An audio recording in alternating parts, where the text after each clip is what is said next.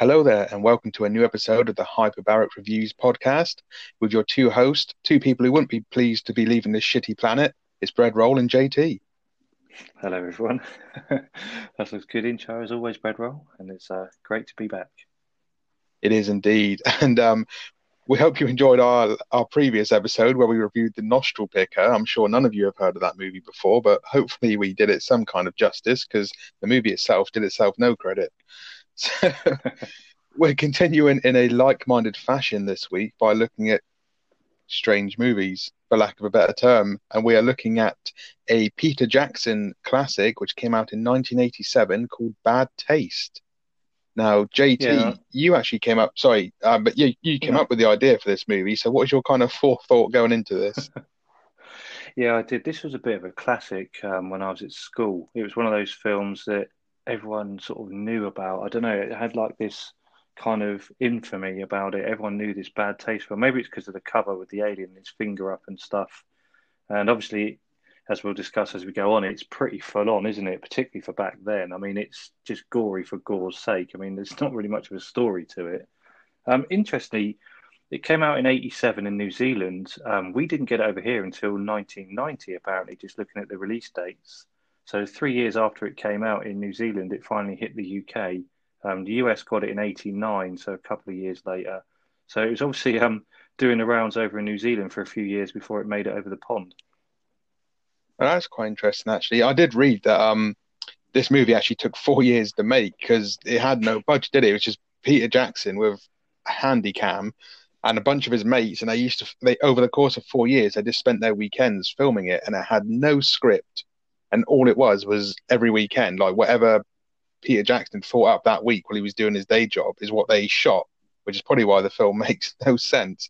Interestingly, as well, the runtime is really sporadic, so the movie is actually billed. There's a version of it that's 91 minutes. The actual VHS release that came out in 1989 was 86 minutes, but the DVD copy was 98 minutes. So All there right. must be all kinds of cuts all over the place for this one.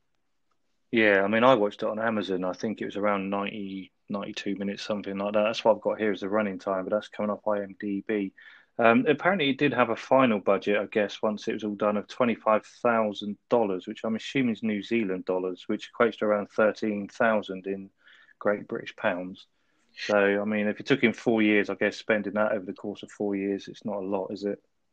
Yeah, that's right. Well, apparently, he only got that budget right towards the end. He was working on it, and I think someone, I don't know, like the New Zealand film, people, whatever, like festival or whatever, they saw footage of it, and they for some reason they liked what they saw, so they gave him some money to help him complete it, which Okay. also comes into, as you probably noticed while you're watching it, the whole movie is dubbed like a lot of old movies back then were, especially low budget movies. Mad Max stands out for having a dubbed version and the original version, mainly because in Mad Max, most of the cast had really thick Australian accents, and no one else on the planet could understand what they were saying, so they dubbed it before it sort of went out worldwide. The reason this one's dubbed is because the camera that Peter Jackson was using for the majority of the shooting had no video sound recorder. So All he right. wouldn't have been recording sound. Obviously, this is way back when, and it was a second-hand camera. And it was only at the end when he got the budget that he had a camera that could pick up audio. But in the end, they just completely overdubbed the entire movie. Oh, well, I didn't know that, and I've seen this film quite a few times. This is the first time recently I've seen it, probably for a good 10, 15 years, but I didn't know that. I mean, the accents are they're still New Zealand accents, aren't they? Not particularly strong, but they're still the New Zealand. So was it the original actors they used for the voices? I'm assuming it would have been.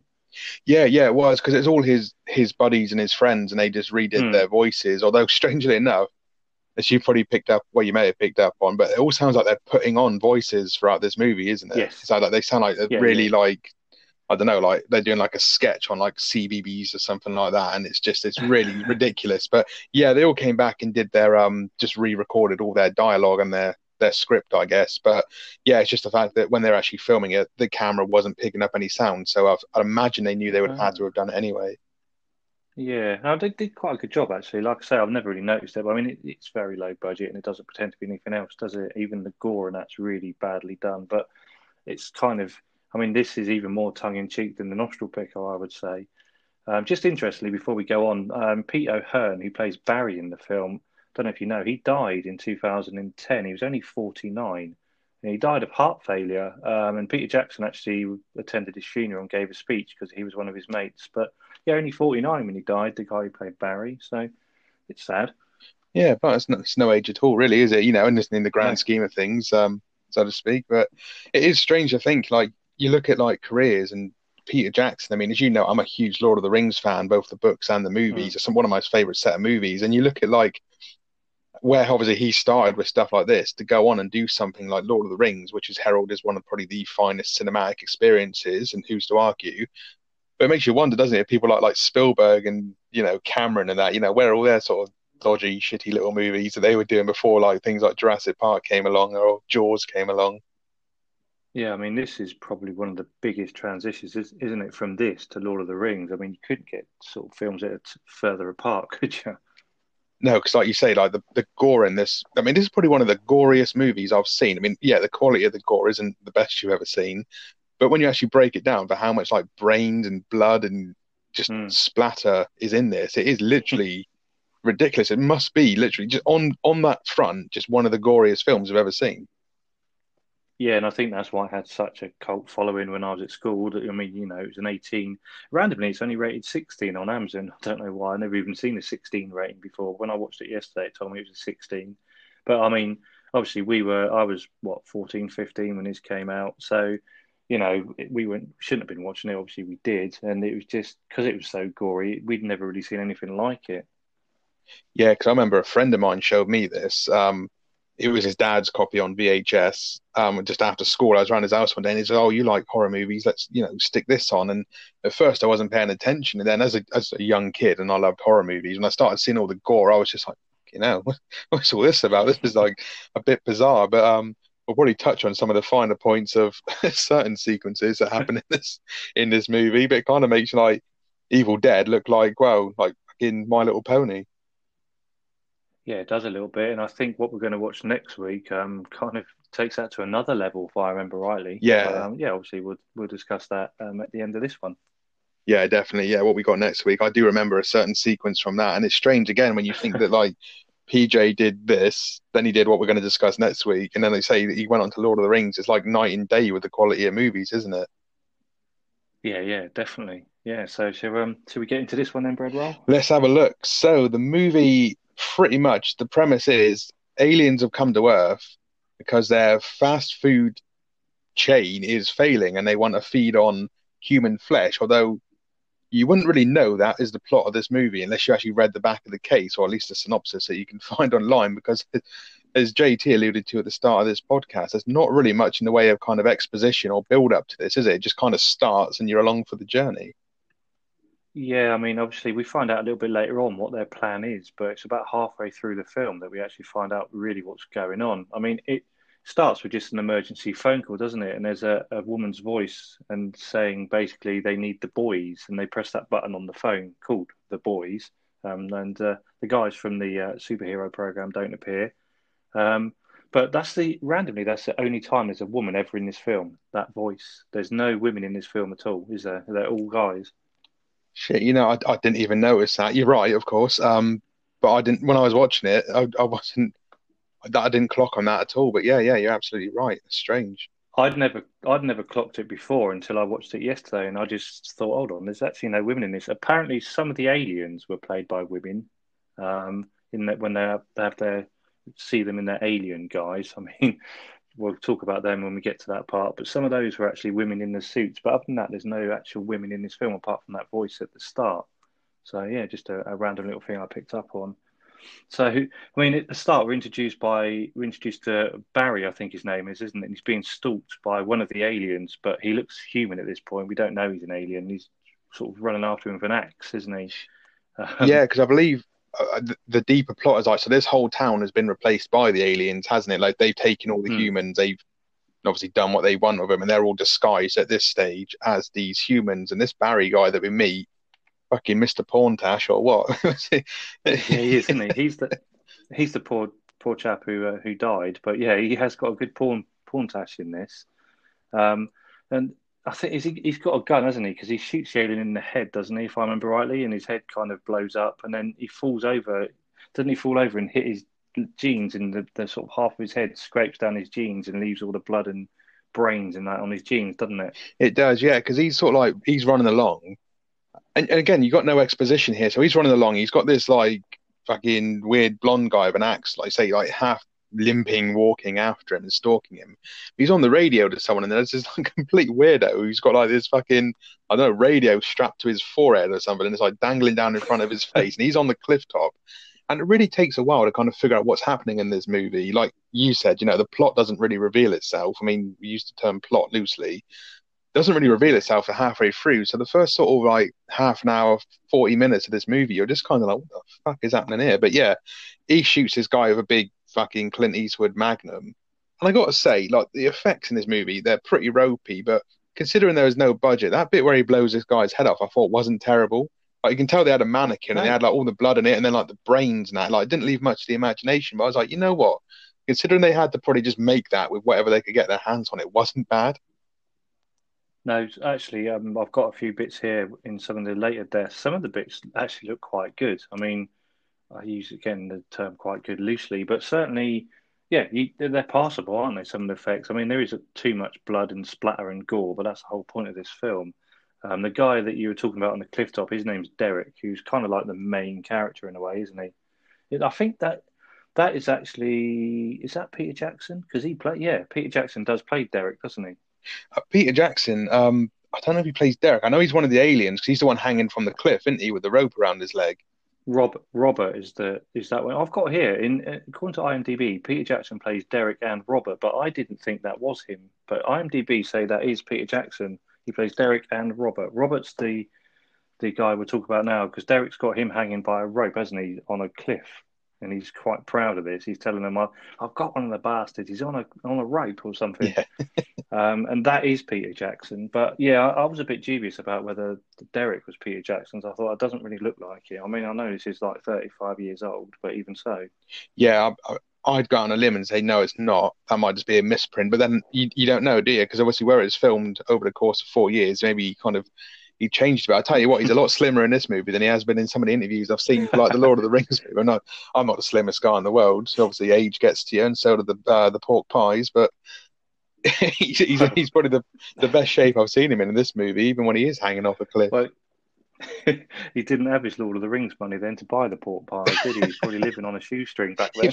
It probably was, yeah. It's probably the same shoestring they used to hang him off this cliff. I got to say, obviously, because this movie again had no budget, he's literally hanging off a legitimate cliff. There's no sign of like cables, and obviously, I doubt they could afford, like stuntmen or like safety harnesses or anything. So they were, they have a fight on the end of this cliff a little bit later on as well, like coming up. And I'm thinking, if they just did that, that could have gone wrong in so many ways. I thought exactly the same thing, and we'll get to the fight in a second. But yeah, it's really well filmed, isn't it? And I'm thinking, my God, that is risky what they're doing here, and it's really, really dodgy. But there we go. They obviously all survived. We also get introduced in this sort of bit to the collector guy. He's coming to the village. He's been, I don't know what he's collecting for. I can't remember, but he's posted these cards for everyone's letterbox, and he's coming back to collect whatever he's posted the cards through. And he drives a Morris Minor, and apparently I've read that Peter Jackson's got a little bit of an obsession with Morris Minors. He really loves them, and that's why there's one in this film. I don't know if you knew anything about that. I didn't know, but I know that a lot of directors do have their things, like Sam Raimi, for example, who did Evil Dead. Can't remember what the name of the car is, but whatever car Ash Williams drives in Evil Dead appears in pretty much all his movies. Like even the Spider-Man movies he did, Uncle Ben drives the same car that Ash Williams did.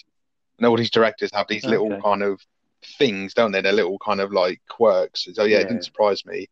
Those cards, do you notice like there's two things in this movie? One of them is those cards, and one of them is called bread. And it's like Beneficial Relief and Emergency Aid Division. So I thought, it must be a shout out to my good self for that one. Yeah, it must be. I didn't pick up on that. To be fair, I was kind of watching this and typing at the same time, so some of the little details I didn't see. So yeah, that's a good shout there, Brad. Obviously, they were thinking of you when they made this, and why not? Yeah, well, absolutely, yeah. I was a couple of years old when this came out. But did you notice? Because obviously these guys, and you wouldn't believe it because you just wouldn't when you see this movie, like the look of them. But they're part of a government agency that's called the Astro Investigation and Defense Service, or otherwise known as AIDS. They've actually got AIDS on their shoulder plate. When they put their uniforms on later on, they've actually got like an insignia that says AIDS. Oh, that's amazing. I mean, little things like that, obviously, just you got to laugh, haven't you? So we sort of cut now to Barry again, and he's being attacked by loads of them, isn't there? He goes into this shed, and like loads of aliens now come out. They all still look human though, so you don't actually know they're aliens at this point. And then we sort of get he's in this shed hiding from them, and then we get introduced to Frank and Ozzy, two other characters. So we've got Barry, Frank, Ozzy, and Derek now. They're the sort of four main guys, aren't they? We've got the collector as well, obviously. Um, and they're in this Capri listening to heavy metal, aren't they? And Derek's trying to get hold of them on the radio. Um, and they're kind of, I don't want to sound like stereotypical here, but they're kind of like that 80s sort of how you'd expect Aussie stroke New Zealand people to look, aren't they? With their mullets and stuff and all that. They are, yeah. They're very stereotypical kind of rockers, aren't they? With like the hair, obviously Yeah. inspired by probably bands like the Sex Pistols and stuff. Now, I was going to ask you this actually, because I know you're into your cars a little bit. The car they're driving, to me, that looks like an Escort Mark One, which is the same car that the police drove in Mad Max as their pursuit vehicles. Is that the right vehicle, do you think? It's a Capri. It's I think I'm pretty sure it's a purple Capri, so it is a Ford. Yeah. But yeah, it's a Capri. I think I've written down it's a Capri, so I'm going to go all out and say it is a Capri. So it is a Ford. It's quite cool actually. They're quite sought after cars these days. Obviously, Del Boy had a Capri, didn't he? The Pratmobile was a He Capri. did my Speaking of Pratmobiles, my stepdad had a Capri years ago as well. I just remember that the shape of it 'cause I watching Mad Max as a kid when he had that car. I didn't know if it's the exact same model, but I was like, oh man, that looks like the Mad Max pursuit vehicle. So I was always pretty hot on that car. I just thought it was pretty badass. I just didn't know must have been popular back in those days, especially over in New Zealand and Australia as well. So I just didn't know if it's the same model car perhaps. Yeah, no, they're great cars, Capris actually. Yeah, then like I say, they're a bit of a cult classic now. So we've now got Derek. He's on his radio and he's telling them that he's got an extra. He says something about the whole town must have been taken by these extraterrestrial bastards. So we kind of get a feeling now that these guys are aliens, but I don't know how they know they're aliens at this point because they haven't really revealed themselves as being extraterrestrial or alien, have they? They haven't. No, I mean the only thing that's kind of given them away is the fact they're all dressed the same, like in blue jeans and blue denim shirts. They look like a bunch of sailors on their day off, don't they? But they all kind of they walk a bit strange. But other than that, they don't really kind of do much to kind of draw attention to themselves, do they? No, not at this point. I mean, Derek's got Peter Jackson like dangling by a rope, and he starts hammering a bloody sword into his foot, doesn't he, to try and get him to talk, which is quite random. And that's when we get another bit of blood, which looks really fake when he's hammering his sword into Peter Jackson's foot. I don't, Robert is the name of the alien. yeah, that looks crap. That blood, doesn't it? Like he's hammering it. Yeah, like Yeah, you it say, it does. looks like the Yeah. fucking ooze from Ghostbusters 2, doesn't it? The stuff that comes out of the bloody the pavement of somebody still Sigourney Weaver's pram. But yeah, that was like absolutely dreadful. And it seems to me as well, it's like He's a none of bit them speak, do they? Like obviously one of them later on speaks no. like the boss, but he just like makes really like pulls Yeah. stupid faces and makes weird noises. Yeah, they don't speak at all. And this is another bit here that did make me chuckle. It cuts back to Barry in the shed, and all the aliens are around him, and they're using that blonde one as a battering ram, aren't they? To try and like break the door of the shed down. They're sort of just whacking his head into the door. Yeah, they are because he picks up like the pitchfork, doesn't he? And he tries to kick the door open to surprise one of them. And he gets like his hood of his like Parker jacket stuck on something. Stuck on it. So he Yeah. shuts the door again, and they're trying to break in. But then Peter Jackson, the one who's hanging from the cliff, he's like starts making some weird noise, and sort of like they all run after him. And then suddenly there's like 20 sledgehammers. They all just manage to pick up like a sledgehammer, don't they? Apart from one of them who picks up this tiny little like fucking hobbit-sized hammer for some reason, and they all just go Yeah, they like do. running up the cliff. And old Porntash manages to obviously live to fight a bit longer. Yeah, he does because he's dropped his radio as he runs to the shed. But when they all run off going looking for Derek or Robert because he's made that noise, so they all start heading off in that direction. Barry actually gets out of the shed, finds his radio, and he does radio head to Derek to warn him they're on the way. So then Derek just goes to like this holder and pulls out an Uzi. But you notice how like he goes to the tree line and he just starts firing, and there's not even any of them there. He just Yeah, starts firing at the trees and wastes an entire magazine. I've literally got this here. Derek pulls an Uzi out of the bag, starts firing and wasting his Yeah, ammo. So yeah, I mean, yeah, he's just randomly firing at nothing. The aliens aren't even there at that point. And then he actually runs out of ammo, doesn't he? Which causes him a bit of a problem. The gun sort of jams and he's run out of ammo. And then they all turn up at that point, and he's like frantically trying to reload the gun. Is that the bit where he just starts like pretending he's shooting? And he's just like going, Yes. and it's just like they're pretending they're being shot, and then they realise they're not, and he's just there like a little kid on the fucking playground making stupid noises. Yeah, yeah, exactly that. But then he does manage to get another magazine in it, and he shoots that one's guts out. Then his stomach all rips open, and his guts come out. So then he kind of gets behind it and pokes a gun through the alien, doesn't he? Through his stomach, through the hole he's just made, and just starts shooting the other ones. Again, that bit, like, the whole fucking movie's weird, but like, there's no need for any of that, is there? It was just a case of, oh yeah, let's just do it for gore's sake. But there's no need for him to like poke the gun through the body crevice of like a blown up alien. Yeah, yeah, because then there's two of them come after him, and they both got the sledgehammers, and like he shoots one, doesn't he? And his arm comes off, holding the sledgehammer, and it falls into the other one's head. The sledgehammer just literally goes into his cranium and just smashes his head apart, doesn't it? Apparently, there was nearly an accident there. Like, I assume, obviously, that take they used, but the bit where the sledgehammer got thrown, it did actually nearly hit one of them in the head while they were on the cliff top. But luckily, it missed him by like an inch or two, and just went obviously crashed on the rocks below. But yeah, there was very nearly an actual accident there. So they obviously threw a real sledgehammer at someone as a stunt. And again, none of these people are actors or stuntmen. They're just all general people, aren't they? They're all Peter Jackson's friends. Yeah, I mean this bit now, Robert, Peter Jackson, the alien, he starts attacking Derek, doesn't he? And this is the bit where they're right on the edge of the cliff. And as you said earlier, I was like, fucking hell, that is dodgy. They could easily fall down that. Turns out in the end, there's a bit of a scuffle, and Derek does actually fall down the cliff. And I actually thought that looked quite good. Going back to some of these effects not looking too bad, you actually see him sort of bouncing off the rocks and stuff. He goes, "Mummy!" as he's falling down the cliff, and then he just lands at the bottom on the rocks, and it's just like this blood splatter, and it actually looks quite realistic, doesn't it? It's not bad. Like, you can tell it's a mannequin folded up because he's kind of like in kind of like a rolled up position, like he's about to do a roly poly, doesn't he? And he like rolls down there. But yeah, I thought, you know what, to be fair, once again, because the movie obviously had no budget, that must have been what they used, but the way they shot it was good. But one thing I got to say is just before that happened, obviously Peter Jackson's still hanging upside down. One of the dudes with the sledgehammer cuts the rope with the sledgehammer.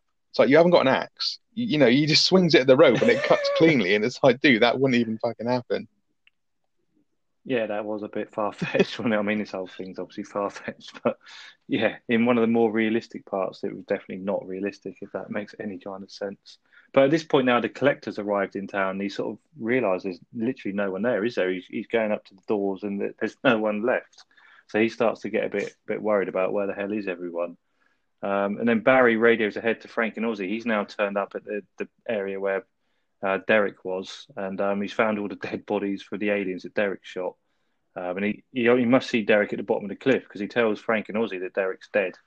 I can't remember what he says now, his exact words, but they're obviously under the illusion now that Derek's kind of copped it, really, and he's fallen down the cliff. He's a goner. Yeah, that's it. And it makes me think as well. It's like, so these dudes in the Capri, I don't know how far away they are, but this is back in like the 80s. I mean, with really shitty technology as well. Like, their walkie-talkies must have some bloody range on them, because that's all they're using, aren't they? It's like they haven't got like long-wave radios or anything. They just got these shitty little walkie-talkies yet. Wherever these guys are, because they're driving for about the first fucking quarter or half of the movie before they get anywhere, and he's still managing to reach them. So it's just like, oh, you must have some pretty decent, equipment there, because it doesn't look like it from what you're holding. I didn't think of that. Yeah, again, we're not supposed to think of that, are we? At this point, Barry tells the other guys on the radio he's going to go and look for this alien base. So obviously now they have deduced they're aliens. There's a bit more sort of, well, it's a bit more obvious now that they're not human. So he's off to look for the alien base. We cut back to the collector guy. I can't remember his actual name in the film. I just call him the collector. But he's sort of walking around this deserted town. Then he just sort of treads on these entrails, and like guts and stuff.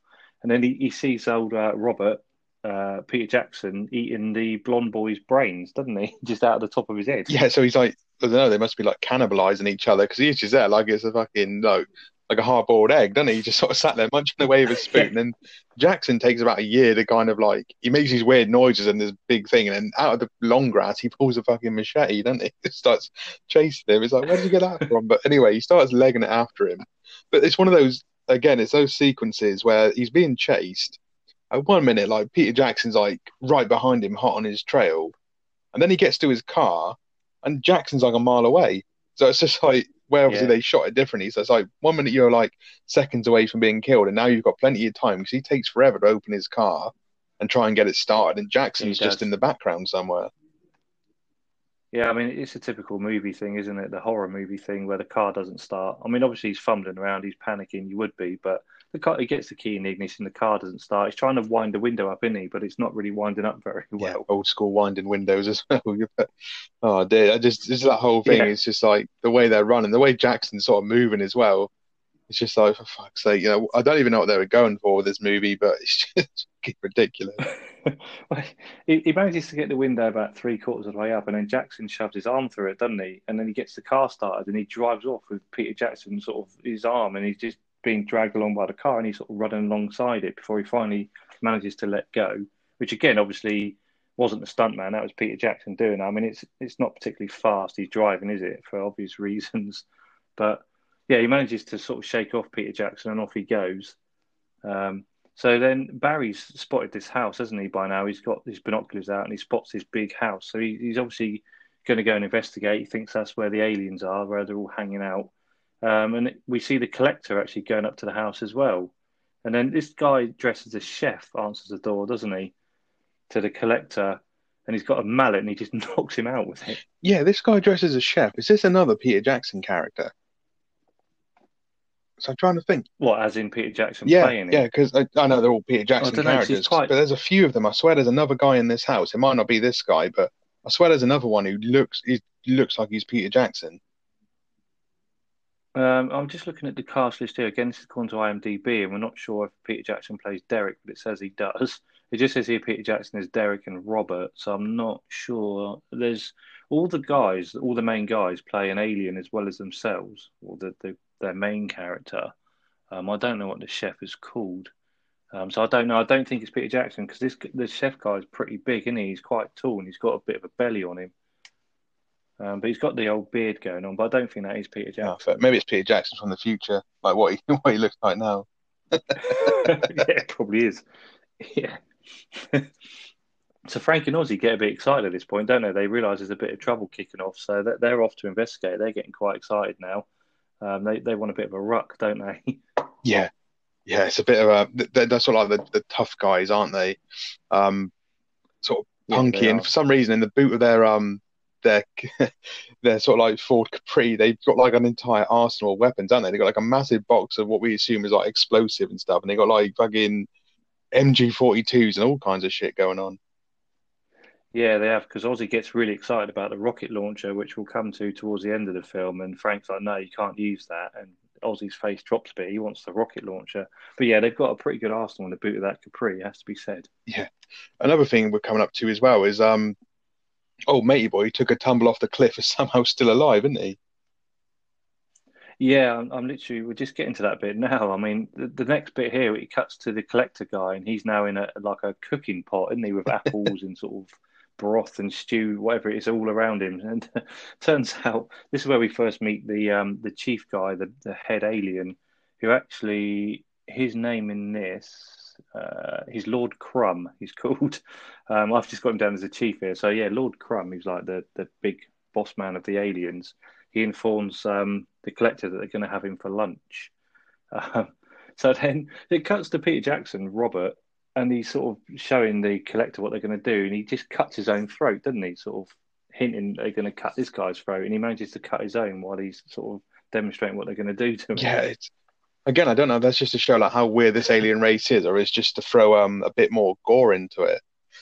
Just A bit of yeah, just both. you mentioning there about Lord Crumb. Now this guy, not to the same quality, but he's a bit of a Darth Vader because it actually took three people to play him.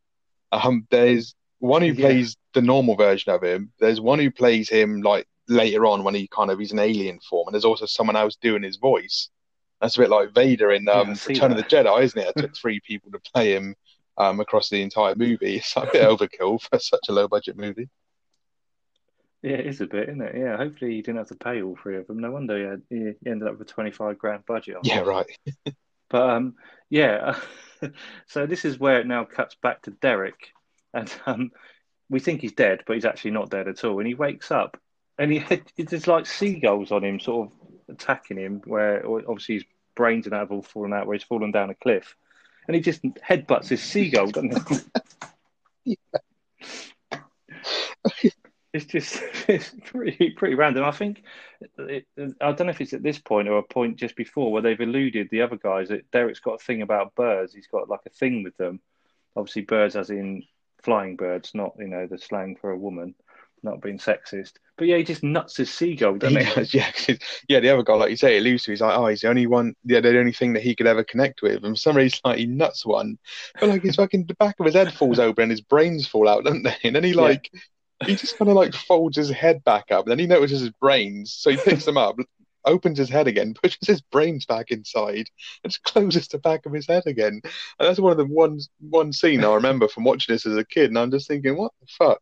But to be honest, that kind of brain effect isn't again that bad when you think about it. No, it looks quite good, and this obviously becomes like an ongoing thing, doesn't it? The fact that his head keeps coming open, the back of his head sort of, he's got like a little hatch almost, isn't he, in the back of his head, and it keeps opening up, and his brains just fall out, and he puts a hat on, doesn't he, to try and keep them in? It's fucking stupid. It's really got me thinking now if that was actually Peter Jackson who played him. Now that it's obviously you mentioned it says it on IMDb, I'm just trying to think. It's like, was that him? Because it really doesn't look like him. But then I just don't know. It's got me questioning it now. It really doesn't, but like I say, according to IMDb, it was him. I don't know about Wikipedia. I haven't got that open at the moment, but yeah, certainly IMDb says it was. So, I mean, yeah, who's to argue with Yeah, IMDb? exactly. So this is actually the bit where it cuts to the guys getting the stuff out of the back of the Capri. We sort of jumped ahead a little bit there. They get the weapons out, and we see all the arsenal they've got at the back of the Capri. And they say that when they work undercover, they have to remain faceless. So they put like balaclavas on now, don't they? Which is a bit annoying actually, because then it becomes quite hard to distinguish who's who in the later scenes. I found. I don't know about yourself. Yeah, definitely. I mean, to be honest, it doesn't really matter. But No. yeah, because obviously of their accents and things, and obviously no disrespect. I've got family from New Zealand and stuff, so I know like the accent pretty well. But again, like there's no really differentiation between them. And again, it kind of points out that because it's kind of hinting all the way through this that these guys are all supposed to be like government agents. They work for AIDS and all that sort of stuff. Um, but they're just such a bunch of fucking random misfits, aren't they? Like, I know, Yeah. again, we have to go back to the fact there's no budget, but none of them look like trustworthy people like you'd hire to like protect the Earth or anything, because they all seem to know about the existence of aliens, and they hint that they obviously stopped different invasions or had these different kind of like cases they worked on before. But Yeah. it's just, but you look at these people and you're like, you are the biggest bunch of fucking ragtags I've ever seen in my life. You're like the fucking, a bunch of Wallies from Only Fools and Horses. You give over 10 guns and see what happens. I know they make the guys that come out of the bloody cryos in Alien look like fit, don't they, with their flabby tits? But I do like the code word as well. It's like the code word. The bastards have landed. And apologies for Yeah, my shit accent there, but it's just that's pretty good. I mean, this film doesn't pretend to be anything else other than bloody stupid, does it? It's not trying to be serious. I mean, some of the lines in it, there's some classic lines in this film. It's just absolutely like just fucking bonkers, isn't it? This whole film, and you can tell it was just something that they were like doing just for fun more than anything Yeah. else. I mean, I don't even think they ever expected to get any money for anything. But like you're just talking of lines. I suppose there's one. Like, I think it's Derek who's like, "Stick all the bits of brains in a plastic bag, Barry. We'll need them for analysis." It's like it's almost as bad as those fucking detectives in the nostril picker when they put the body parts in that bloody sandwich bag and just leave it on the table. It's just like, Yeah, it's pretty bad. And this is kind of where now we do sort of get a little bit of the plot. So it cuts to the chief, and he's in the house with all the other aliens. There's loads of them now. What's he called? Chief Lord Crumb, whatever his name is. Anyway, Yeah, the chief Lord guy. Crumb. And he tells the aliens that they're going to be leaving this shitty planet tomorrow, but they've got to stay in human form for the time being.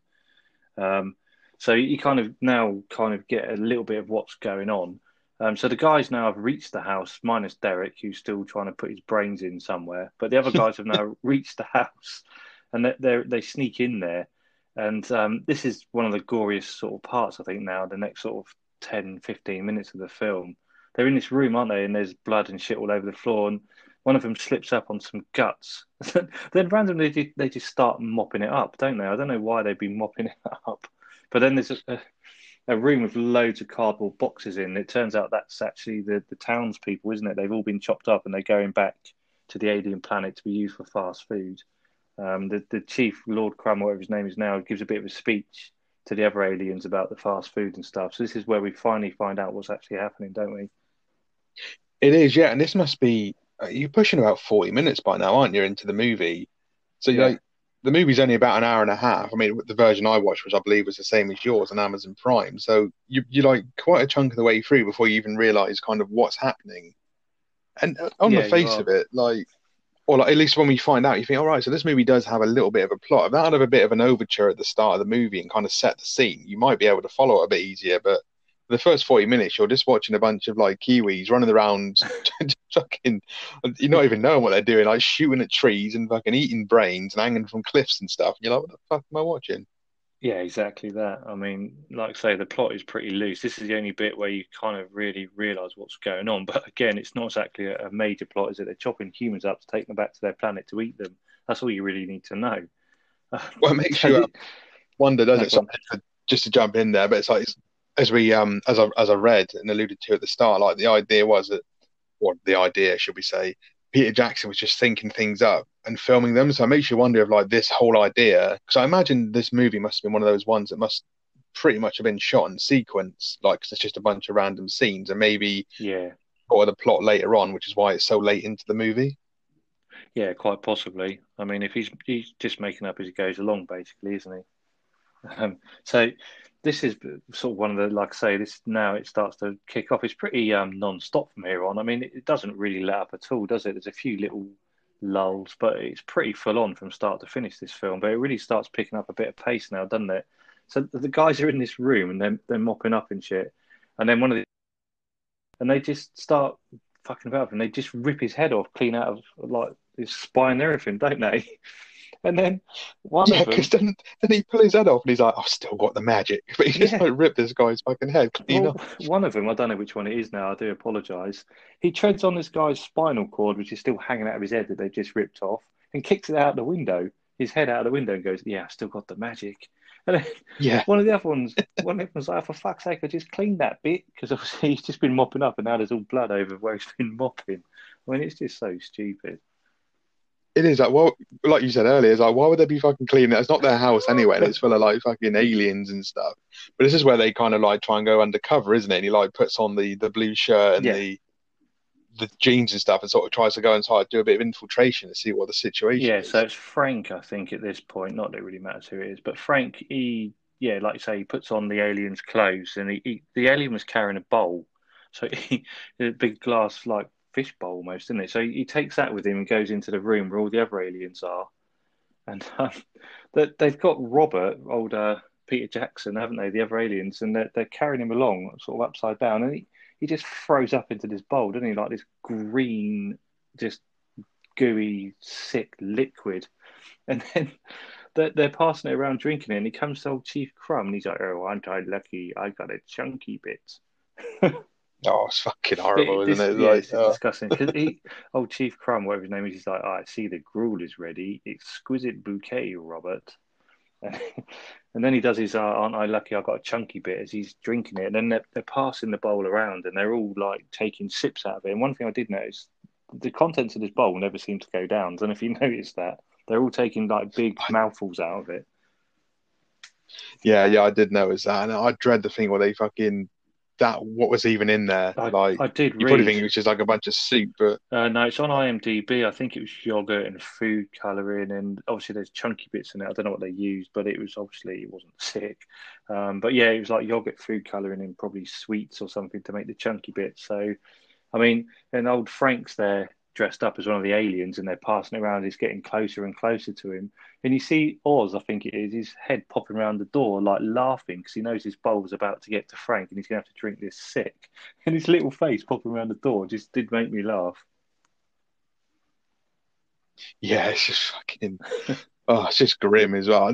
It's just obviously when they're passing that fucking bowl around. It just makes. I don't know what it was about the effect of that. It was just like, you know what it's like when obviously you've been sick or you smell Yeah. someone else has been sick. It's just, I don't know why. I just looked at that scene and I was like, I bet that it probably didn't for the movie, but I just think, man, that's just so fucking grim, and I bet that would have fucking reeked if it was real. It's just fucking. Oh, a Yeah. bit disgusting. I mean, it made me feel a bit when I watched this yesterday. I knew it was coming. This is another scene that I remember very well from watching it years and years ago.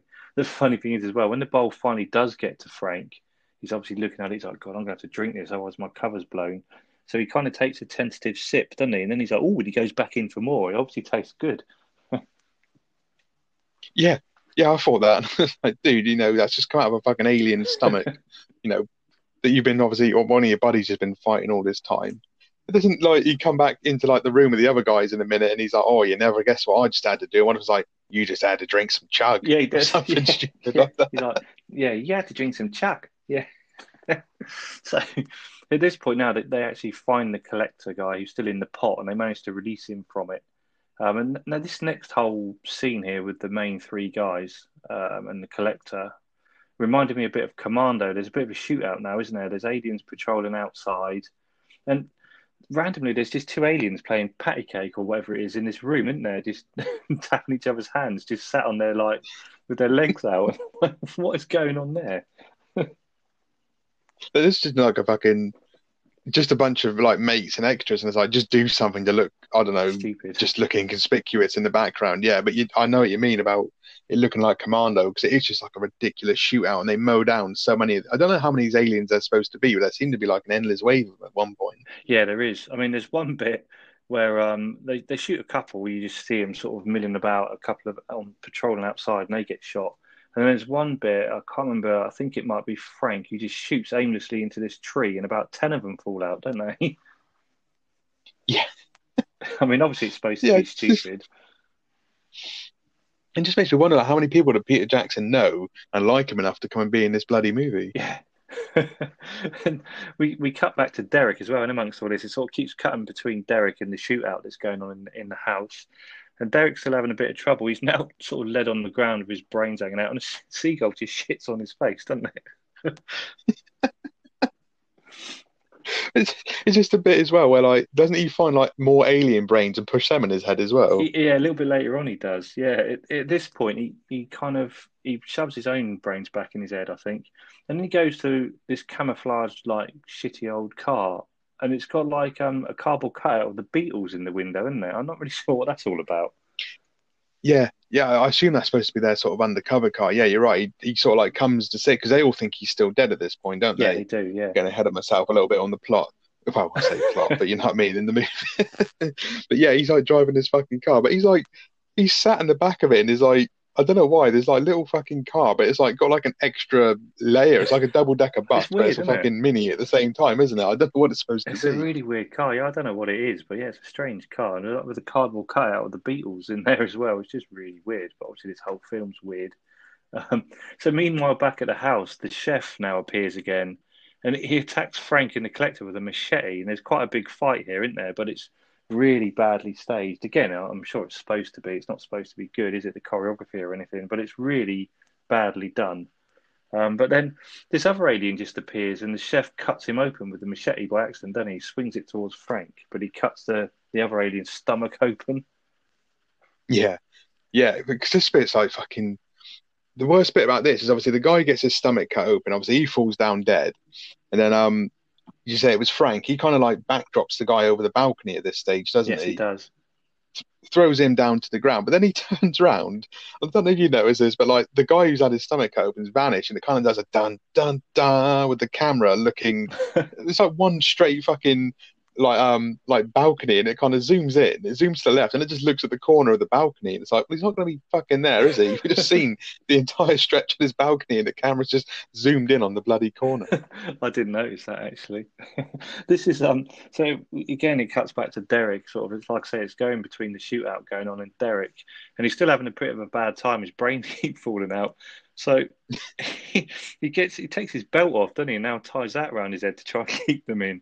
And then he's walking along and he just treads on a bit of his brain as he's walking along.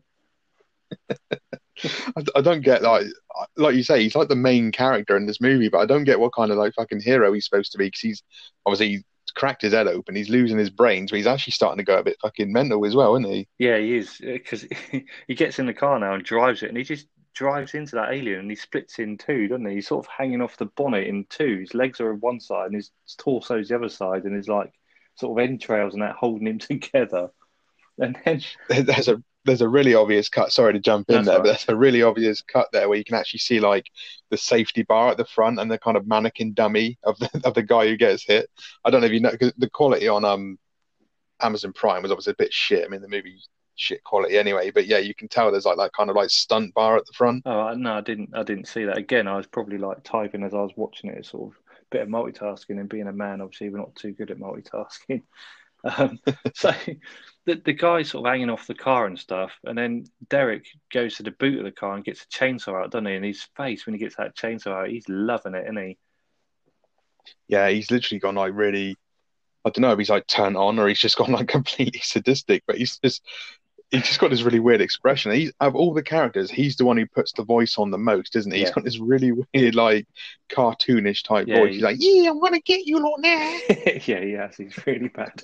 But this bit did crack me up. So the alien that he's just run over and chopped in two, he's led there just playing with his own guts, isn't he? Derek's like walking around, but obviously his brains are sort of half out of his head, so he's been a bit wonky with his chainsaw. And again, apparently the chainsaw didn't work, which is probably for the best, because he's waving this around, isn't he, and staggering about, and that could have been quite nasty if he'd have accidentally fallen over. But the alien who's playing with his own guts sees Derek waving his chainsaw about. I mean, the guy's in half anyway, so I don't know what else, other damage Derek could do to him. But he just picks up a pine cone, doesn't he, and chucks it at Derek's head. It did make me laugh. I was like, is that like your effort at combating the chainsaw, just chucking a pine cone at him? Yeah, it's not going to do a huge amount, but then as we've seen, these aliens aren't exactly the most intelligent, are they? No, no, exactly. I mean, that's the whole point of it, isn't it? They are a bit dense. But so Derek's sort of flapping about. He's now got a chainsaw, so he's in like seventh heaven, and his face completely lights up. I'm pretty sure he sort of drools on it as well, because at the start we see him when he's on his radio and there's drool coming out of his mouth, isn't it? And I think when he gets the chainsaw, he starts drooling a bit. He's getting particularly excited now about this. I was going to mention that because I don't know if that's drool or if it's supposed to be like bird shit or something else. Because it's just this big white streak like running straight down the center of his chin, isn't it? Yeah, I actually so I was like, watching that thinking, what is that actually supposed to be? Because it looks fucking dodgy. well, he has been shot on by a seagull, so maybe it is bird shit. I don't know. So Derek's now got his chainsaw and he's a happy chappy. So it cuts back to the house where the shootout's still going on. And this is where we see old Chief Lord Crumb, whatever his name is. He comes out now and he just hides behind a bush, doesn't he? He's trying to shoot Barry. Barry's been split up from the other guys, the Collector and Frank. So Barry's sort of on his own now. And I think at this point, like loads of aliens come running towards him and he's got this pistol and he just literally 10 shots and just takes them all out like a bloody dominoes, isn't it?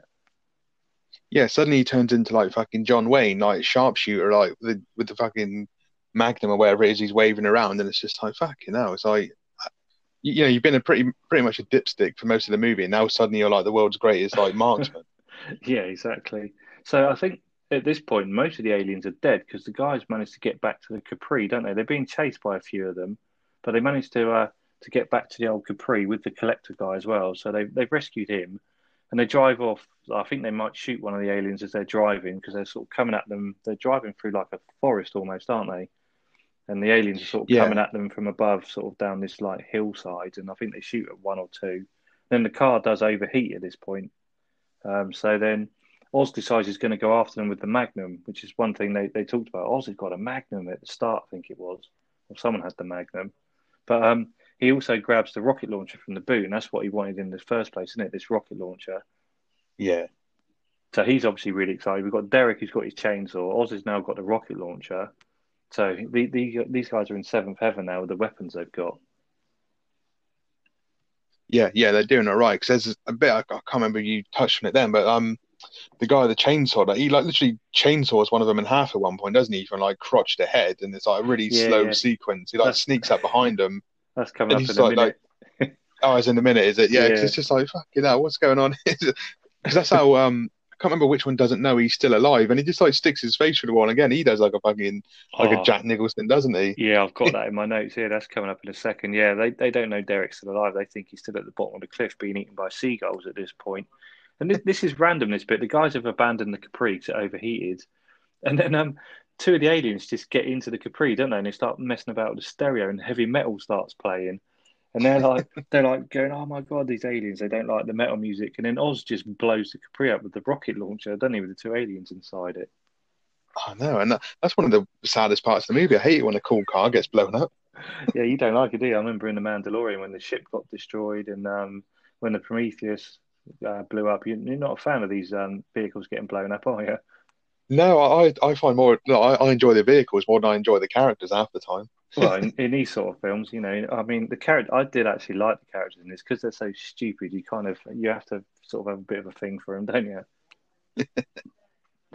So we cut to the chief now, and there's a few aliens left, and they've decided it is pretty much time to go home. Like they've had enough. They've got what they needed to do. These guys are obviously topping them all and taking them out one by one, so they better get back to the planet before there's none of them left. So I think this is the point now where Oz he fires a rocket into the house, into the house with the chief and stuff, and it goes in one window and straight out the other and blows up a sheep, doesn't it? Yeah, yeah, that's just a random fucking. I don't know what it is. Maybe it's just like a New Zealand thing. But it's like, yeah, we have to get a sheep in the movie there. It's just, it's just yeah. I mean, it just cuts to the sheep, then it goes meh, and it just blows up. It's pretty... The thing is, the sound effect is pretty much exactly what you did. It's always like one of them just like, oh, we can't get the sound effect of a real sheep. We'll just go, meh. This Can't is fucking do it myself, laughing too much. the chief as well in this bit when he's like he's sort of trying to get away from it. He goes wankers, doesn't he? That really stupid voice he's got. Yeah, that voice of Lord Crumbs is fucking weird. It is a bit, yeah. I mean, at this point, I think they've all turned into aliens now, haven't they? Because Lord Crumb starts turning into an alien, then suddenly they're all aliens, and like their makeup or whatever it is so shit in it. They've got like butt cheeks that have come out of their jeans. I was gonna say, why did I like their shoulders like kind of burst out, and then they got like their ass cheeks coming out as well, and then the thing is, the way they walk and the way they look. Do you know what it reminded me of? Do you remember the guy at the end of RoboCop? He gets the toxic waste on him, doesn't he? And Oh he yeah, yeah, melts, the and he melting starts guy. like running around. Yeah, that's what it fucking reminded me of. It's like these masks, they just look like fucking, I don't know, potatoes or something that they've shoved on their heads. They're fucking rubbish. It's so random. Isn't it? I mean, they've got those stupid masks on. Like you say, their shoulders have come out of their shirts and their ass cheeks have come out of their jeans. I mean, it's supposed to be stupid, but that is pretty damn stupid. So at this point, Frank's getting a bit pissed off because Oz has got the rocket launcher and he's starting to be a bit of a knob with it. So they go into the house now and they start chopping up the aliens. I don't know where they've got this sword from, but somehow they've now got a sword or a machete or something. And they start slicing up a few of the sort of stragglers. And at this point, Derek turns up with the chainsaw. The way he turns up though is amazing. Like they're inside the house and he just cuts a hole in the side of the house. The house is made out of wood, isn't it? And it's in a perfect Derek shape. And it just falls forward and he just walks through the hole with a chainsaw. It's Like one brilliant. of those fucking cartoons when someone crashes through a wall and it leaves, like you say, the perfect outline of them going through. It's like bloody Yeah, hell. yeah. I mean, obviously that's very tongue in cheek. This is the point now where he slices one up with a chainsaw. He literally hacks it apart, and then he takes the alien's brains out and shoves them in his own head, doesn't he? Yeah, and again, there's no plot here, but I don't get the necessity for that. Like, why are you going to put like those brains, and they don't even fit, do they? He kind of like he's trying to like squeeze the back of his head shut, and they're all like spewing out of the fucking gap of his flap, and then he wraps the Yeah, belt around his head again. It's like, what the hell are you trying to achieve? And then they're probably like, oh mate, he's gone fucking batshit crazy or something, and he's just there with yeah. this weird fucking look on his face. I think this is why he does it because at this point, Frank and Oz, are face to face with an alien, and they're kind of a bit trapped. And then Derek just kind of comes through the wall and just chops this alien in half from head to foot. And that's when he does his shining moment. He sort of sticks his head through, goes, makes this really stupid noise in a very, I mean, the nostril picker shining moment was bad, but this one's even worse, but this one's funnier. And then they're like, oh my God, it's Derek. He's got ape shit. Yeah, Because I guess he's put the alien brains in his head and they're sort of making him even more mad than he originally was. yeah, that whole bit as well, like you were saying, like the kind of showdown between those two before sort of Derek comes in and cuts the guy in half. Like the way one of them like comes into the room and the alien stops, and it just is a really shit version of Mortal Kombat because he's got this stupid little fucking red tank top on, and he's like they just sort of pose like they're about to have some kind of martial arts fight, and it's like they both forget what they're supposed to be doing on film, and they just kind of stare at each other for a long minute, and it's like, fucking hell, what's supposed to be happening in this scene? Yeah, that's true, actually. So at this point, I think this is where the alien, the Chief Crumb guy, he decides it's time to get out of the place, doesn't he? So he starts the house starts turning into a ship, doesn't it? A spaceship, and it all starts transforming and shit. So Frank and Oz try and get out, and this is actually the bit where the rocket launcher shoots the sheep. So I got a bit ahead of myself there, but anyway, Oz gets shot up by the chief now, doesn't he? Like the chief's got a machine gun. He starts proper shooting into Oz's leg, and he shoots him about 10 times, and his blood splurting out of his leg and stuff and everything. And there's like fake grass around the house, and it starts getting sucked up into the house, and Oz is getting dragged along by this grass, isn't he? And Frank just manages to pull him out before he gets sucked under the house. Yeah, no, I gotta say, when I was watching this, that bit with the grass looks fucking dreadful.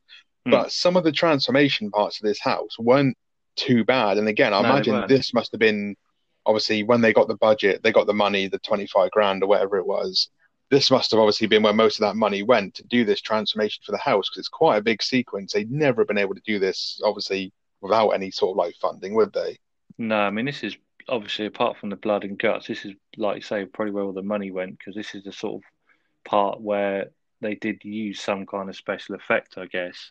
One thing I did notice though is when Frank rescues Oz, he drags him away from the house and stuff, and he's sort of giving him a fireman's lift or whatever. There's no blood. The guy's been shot on his leg, and blood was splurting everywhere. And now his leg seems fine.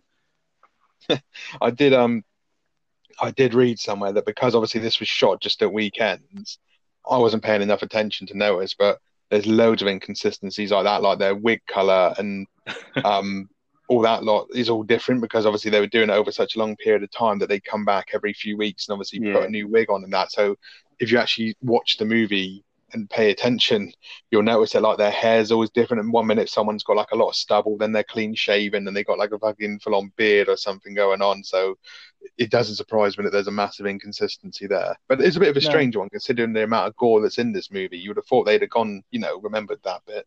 Yeah, I mean that was just an excuse to show some more. But yeah, he's got like tracky bottoms on, and there doesn't seem to be any bullet holes or anything. He just seems to be completely normal. But you know, we'll let him off a little bit.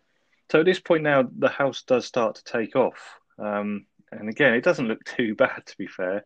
So Derek grabs a chainsaw, but it's a bit too late. He's trying to save the day, but he's still in the house at this point. Frank and Oz are outside. Derek's still in there. So he grabs a chainsaw to try and stop old Chief Crumb taking off, but he's too late. They've already taken off. And there's a really random bit now. I don't know if you picked up on this. It cuts back to Frank and Oz led outside on the grass. And Frank says something like, "Oh shit, look at the state of you," looking at Oz and just gives him a cigar. And Oz is like, "I don't smoke." And he's like, "Oh yeah," just takes it back and starts smoking it himself.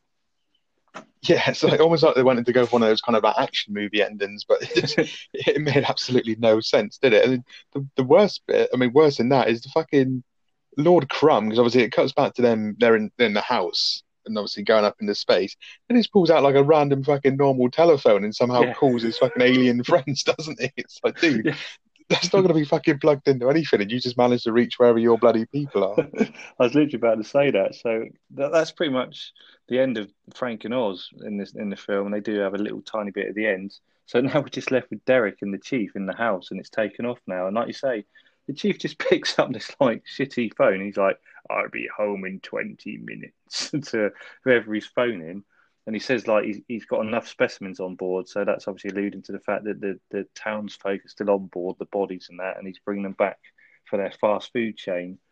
So the chief is like stood there, and then Derek just cuts a hole in the ceiling above him, doesn't he? And just jumps through it like a little round hole, jumps down and just chainsaws the chief from like head to foot. But he goes through the body as he's doing it and comes out of his arsehole, doesn't he? He He definitely does. chainsaws, and then he just goes, "I've been born again." Just comes out of his arse. Before he jumps down and kills the chief, though, he's like, "Was it suck my spinning steel, asshole," or something like that, and then fucking dives down. You can tell it's just like a fucking dummy or something falling through. But yeah, he kind of cuts his way through, and it's the way he comes out of his ass. It's like fucking hell. 1 minute, like, because they're about the same size, and then suddenly when he's coming out of his ass, the chief looks like he's like 10 times bigger. He just led there, isn't he? As he's come out of his arse, covered in his blood and his guts and everything. He's like, "I've been born again." So fucking stupid. So then somehow then he gets the chief's like skin and puts it over himself. Like there's no blood at this point, is there? It's just like his skin. He just sort of covers himself up with it. And he's just like, "I'm coming to get you, you bastards." And then it shows this really crap effect of the house just spinning around in space with Saturn in the background. And that's pretty much the end, isn't it? Apart from the fact we now cut back to Barry and the Collector and they're hitchhiking, and Frank and Oz turn up in the Beatles mobile and pick them up, and that's pretty much the end of the film. That's it. Yeah, pretty much it's cuts to the end as well. And again, it's like the special effects in the space. I mean, if you can call them that, they're a bit fucking ropey because the first bit is when what's his name? Is it Barry who's still in the house? The guy with the chainsaw? Derek. Is it Barry? Derek, that's the one. Derek, yeah. Because he opens a curtain, doesn't he? And you just see like Irv zooming away from the house in like a really fucking like Acme cartoon fashion. Yeah, That's it's how he like cartoony. realizes he's in space. But it's like, how fast is his house going? One, he's got like some really shitty rinky-dink mobile phone that he can magically call aliens from, and they managed to get from Earth to Saturn in about 5 minutes. Well, he says he's going to be home in 20 minutes, so wherever they come from, that thing's moving, isn't it? It's certainly got some fucking speed on it. But yeah, Stone Me, what a movie, what an experience. Yeah, I mean that's pretty much the movie. I mean the plot, if you can call it that, is pretty loose, isn't it? Yeah, I mean, when I'm glad I kind of read up a little bit about it because when you watch it and you know that this was pretty much made up as they went along, it makes I would say it makes more sense. It doesn't. Nothing about this movie makes sense, but you can kind of understand it. But if you went in and watched this movie, like most of us probably did, like you probably did back in the day, expecting a movie that was probably scripted, written, budgeted, and planned, and you were like, "What the fuck am I watching here?" It's just so fucking weird. I can't remember what I thought when I watched it back in the day. I don't even think I cared about the plot. You know, I was 14, 15. All I cared about was the extreme amounts of gore. I didn't really give a shit what was going on. I was just like, where's the next gory bit? Where's the next gory bit? Do you know what I mean? Yeah, yeah, I was the same because I just remembered sequences from this, like say the brains coming out the back of the head and then him like tying it back in, and some of the death scenes, and that's all I remember from this film is, like I say, I watched it when I was about, I don't know, 13, 14, around my Hmm. mate's house. I wanted him watching it properly, but that's what stuck with me. So yeah, I didn't even know there was a storyline other than the fact there was weird aliens that look like potatoes.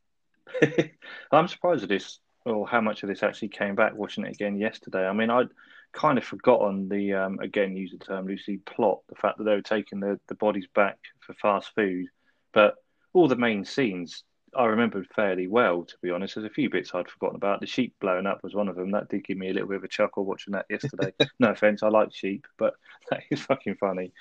Um, so yeah, I mean, I don't want to give too much away because we're going to score it in a minute. But yeah, I did remember most of it. So are we ready to go in and give this an udder scorebread roll? I don't know if you want to just recap on our scoring system very quickly. Yeah, absolutely. So for those who listen to us regularly, we introduced a actual scoring system, which is probably going to be like a common scoring ratio for most of these movies that we're going to be looking at in the near future. But we decided to choose udders as we are the hyperbaric goats. So if a movie is absolutely dreadful, not worth the time of day, it is one udder. If it's okay, if it's passable, you'd watch it once, but probably never again, and probably wouldn't think of recommending it to anyone. It's going to be two udders. It was right in the middle, but kept you entertained. It wasn't amazing, but it wasn't dreadful. It's going to be three udders. If it's right on the money and you like the movie and you think, yeah, I'd watch that again, I'd happily, buy that on Blu-ray or I'd have gone to the cinema to see that, it's going to be four. And if it's a sensational movie, if it's blows you away. It absolutely exceeds expectations, and of course, it's going to be five udders. So, JT, what what rating are you going to give Bad Taste? Okay, right. Now, I've kind of got a bit of a sentimental hat on here, as like I say, I do remember this fondly from my school days. So I thought long and hard about it. It's probably longer than I should have done. And I'm actually going to give this three udders because as bad as it is, I've got a soft spot for it, and I would definitely watch it again. Not in any hurry to watch it again, but I know I will watch this film again at some point. I wouldn't probably rush out and buy it, but I would quite happily sit there, have a few beers, and watch this with some mates and just have a laugh because it's just so fucking stupid. What about yourself? Well, three udders is pretty damn generous, right in the middle there. I'm probably not going to be as generous, but then I don't have as many fond memories of this as you. Like I said, I've only seen it once when I was a kid, and I've never seen it again. Although I had, it's always been one that I've always meant to go back and watch again. But as much of a fan of Peter Jackson as I am, and I know how his work got better pretty impressively from movie to movie, which obviously couldn't have got worse, really. This movie's not actually terrible. Like I said, I may watch it again. I think I'd recommend it to people who are fans of like splatter horror who haven't seen it. But I'm just going to give this one two others myself.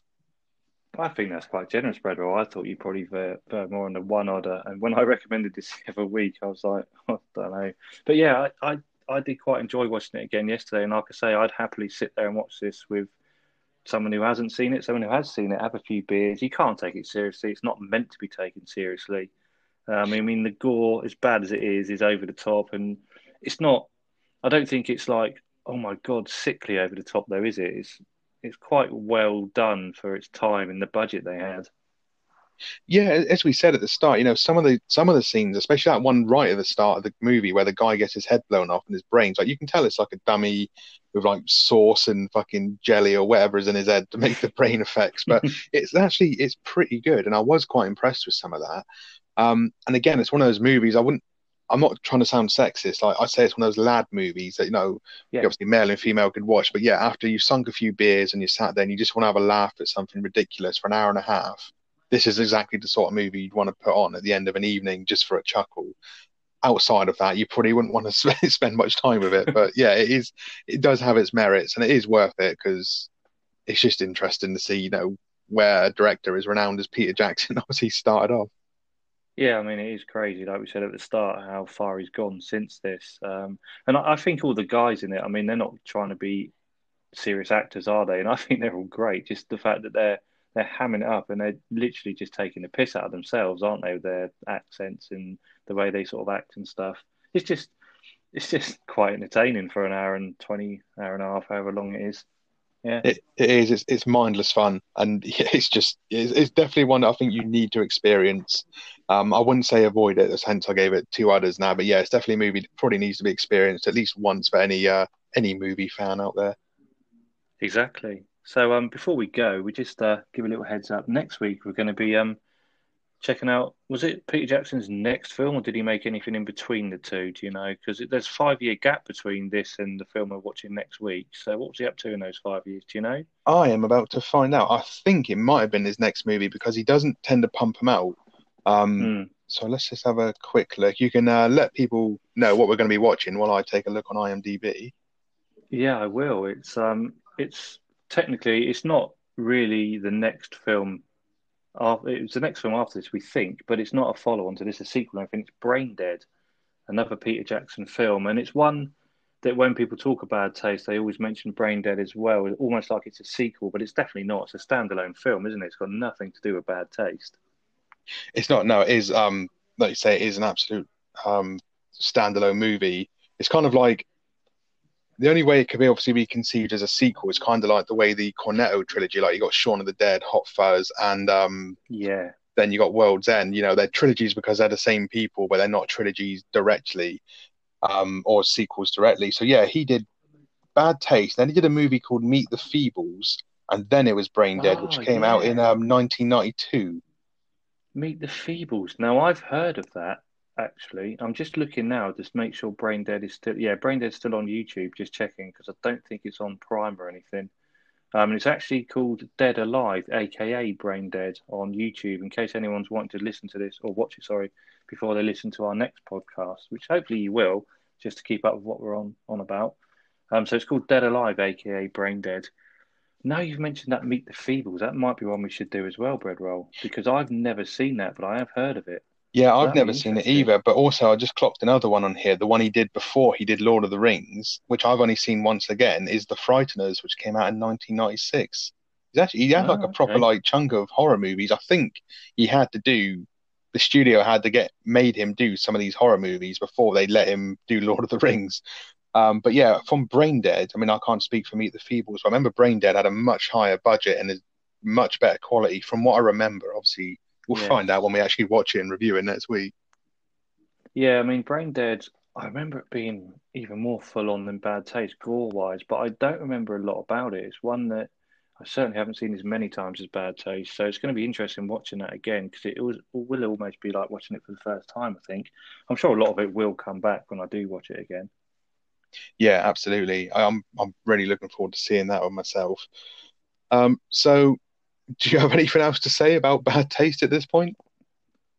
Um, no, not at all, Breadwell. I don't think. Like I say, three others. I think is. I might have been being a little bit generous there, and a little bit of nostalgia creeping in. But I would advise people if they haven't seen it, check it out. If you haven't got Prime, it is on YouTube as well. I don't know what the quality's like or what version of it is, but there is a version of it on YouTube.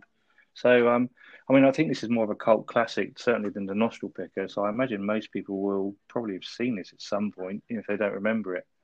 So yeah, not really much else to say apart from if you haven't already seen it, check it out because I reckon you might enjoy it. Yeah, absolutely. Yeah, it's definitely a movie that I think needs to be seen at least once by everyone who calls himself a movie fan.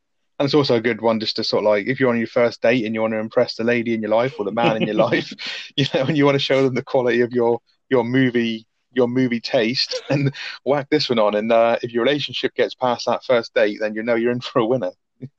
I was about to say, yeah, if you do get a second date or you carry on, then you've got a keeper there. That's all I can say. So on that piece of amazing relationship advice, this is Bread Roll signing off. This is JT just saying we're on Twitter, the Hyperbaric Goats, or at Hyperbaric the, as Twitter like to call us. So hit us up, let us know what you're doing and what you think of our stuff. And I've just got one last thing to say: stay where you are, then, and I'll give you an eyewitness description of this intergalactic wanker.